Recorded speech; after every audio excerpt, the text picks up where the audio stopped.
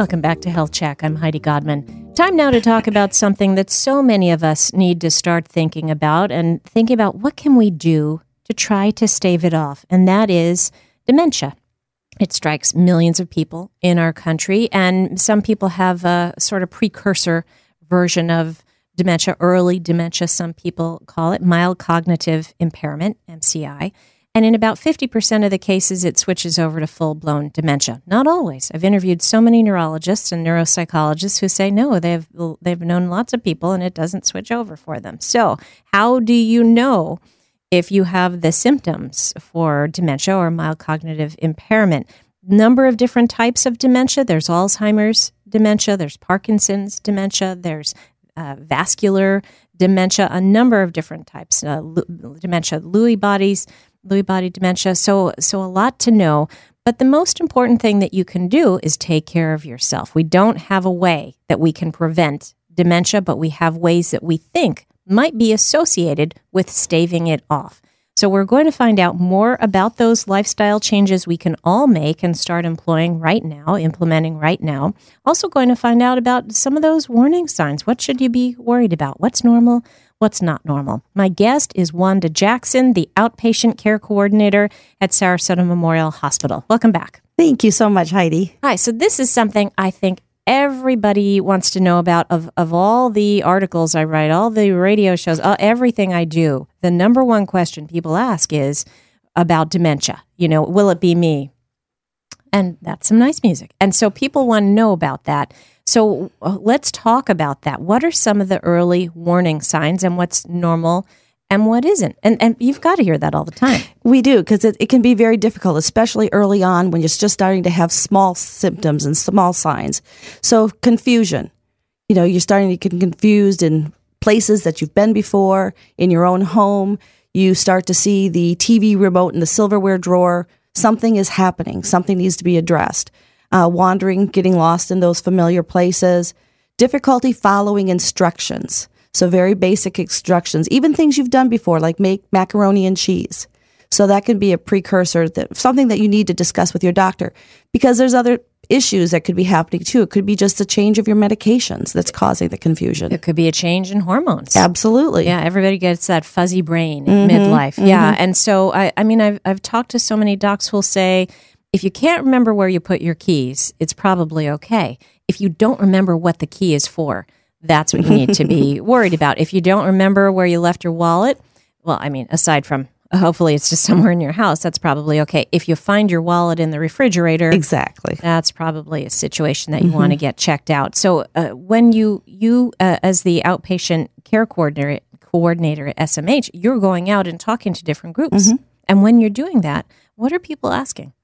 Well, they're asking when they should see a doctor, and I tell them anytime they're concerned, that's the first step. You need to address the situation.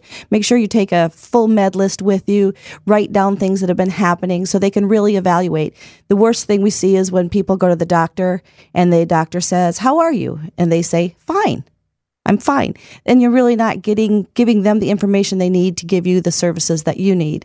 There's a lot of things that a doctor may ask you to do first and foremost. Get a complete health check. They have insurance, and there's a lot of things they can have checked: high cholesterol, diabetes, things that can promote the disintegration of the brain. And so we want to make sure they're healthy and taking care of basic health needs. Other things like poor nutrition, lack of sleep, if the other things are going on, it may be a temporary thing, but it may be a precursor to that dementia. Yeah, let's talk a little bit about what happens when you go to your doctor and you say, "Gosh, doc, I'm just a little bit worried." The doctor is not going to do a huge, gigantic workup on you. The doc just does like a quick little memory screening. Yes, exactly. And only if you aren't passing that memory screening, that's when you would be referred to a neuropsychologist. Now that screening is a couple of days. Yeah, so that's the kind of thing that you want to make sure that you just talk to your doctor about first, because maybe the doctor says, "Look, it doesn't seem to be anything wrong with your memory. However, let's check for underlying conditions. Let's talk as you're talking about the sleep deprivation. Let's talk about this. Medication side effects can also cause fuzzy thinking. So a lot of different things, and we can't just jump into it and worry. And I've also interviewed a number of people who say it hits your attention. We get older and we can't multitask as well. So that's one thing. Plus, our attention has never been in more demand, and with so many different sources, our cell phones and televisions and computers and different people in our lives. And as we get older, that multitasking gets more difficult. So living in the moment, maintaining that moment. If you're walking in the house, have a place for everything. Know where your keys go and put them down. The problem is we're walking in, we're carrying the groceries, we're yelling that the TV's too loud, we're taking off our shoes, and we don't remember where we set our keys down because we're not in the moment. So one of the best tips is to do one thing at a time. Oh, that's a very good idea. I think the question most often uttered in my house is, has anyone seen mommy's glasses?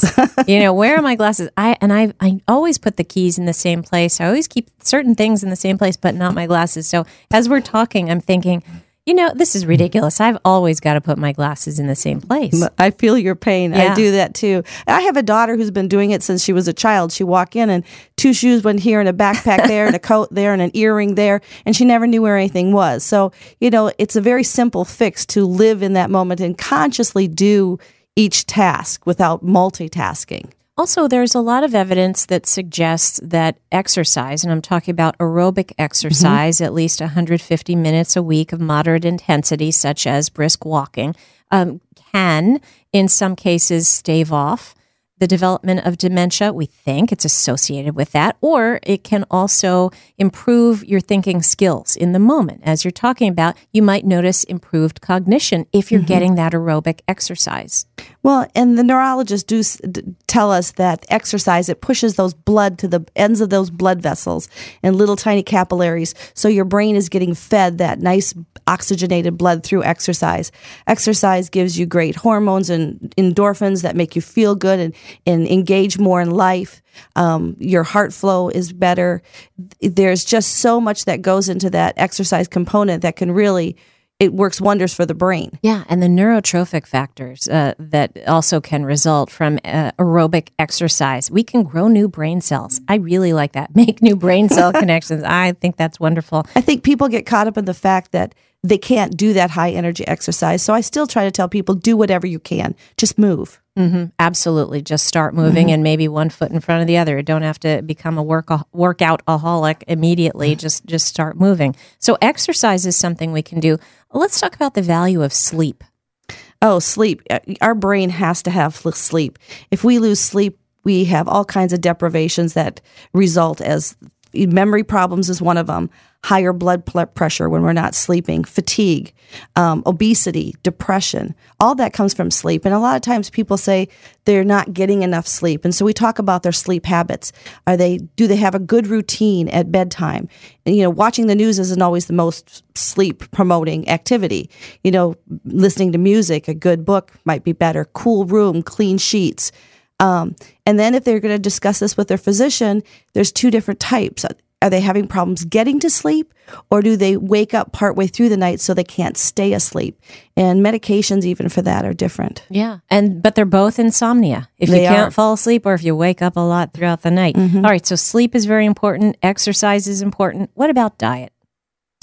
Yeah, diet is huge with the brain. The whole body needs good nutrition to function well. So the brain is 73% water. So getting that 48 to 64 ounces of good water, good liquids. It doesn't have to be water. Juices count. Things that are caffeinated like coffee, tea, soda, those don't count as part of your good fluid for the day. And then the nutrition part of it, eat the dark green leafy vegetables, the bright colored fruits and vegetables, the blueberries, the raspberries, the kale, all that with that deep color is good.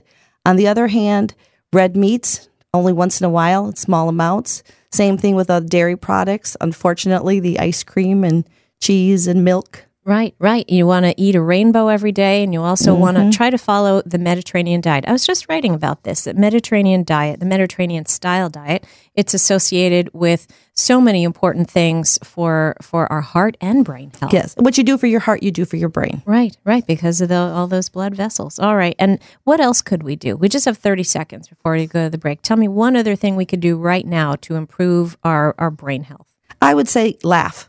Laughter is still the best medicine. It gets the blood flowing. It's good social interaction. It's just good for your brain. All right. So a lot to keep in mind. And Wanda Jackson from Sarasota Memorial Healthcare is here with us to make sure that we stay healthy and we keep talking about it. This is Health Check with Heidi Godman on WSRQ. We'll be right back after this.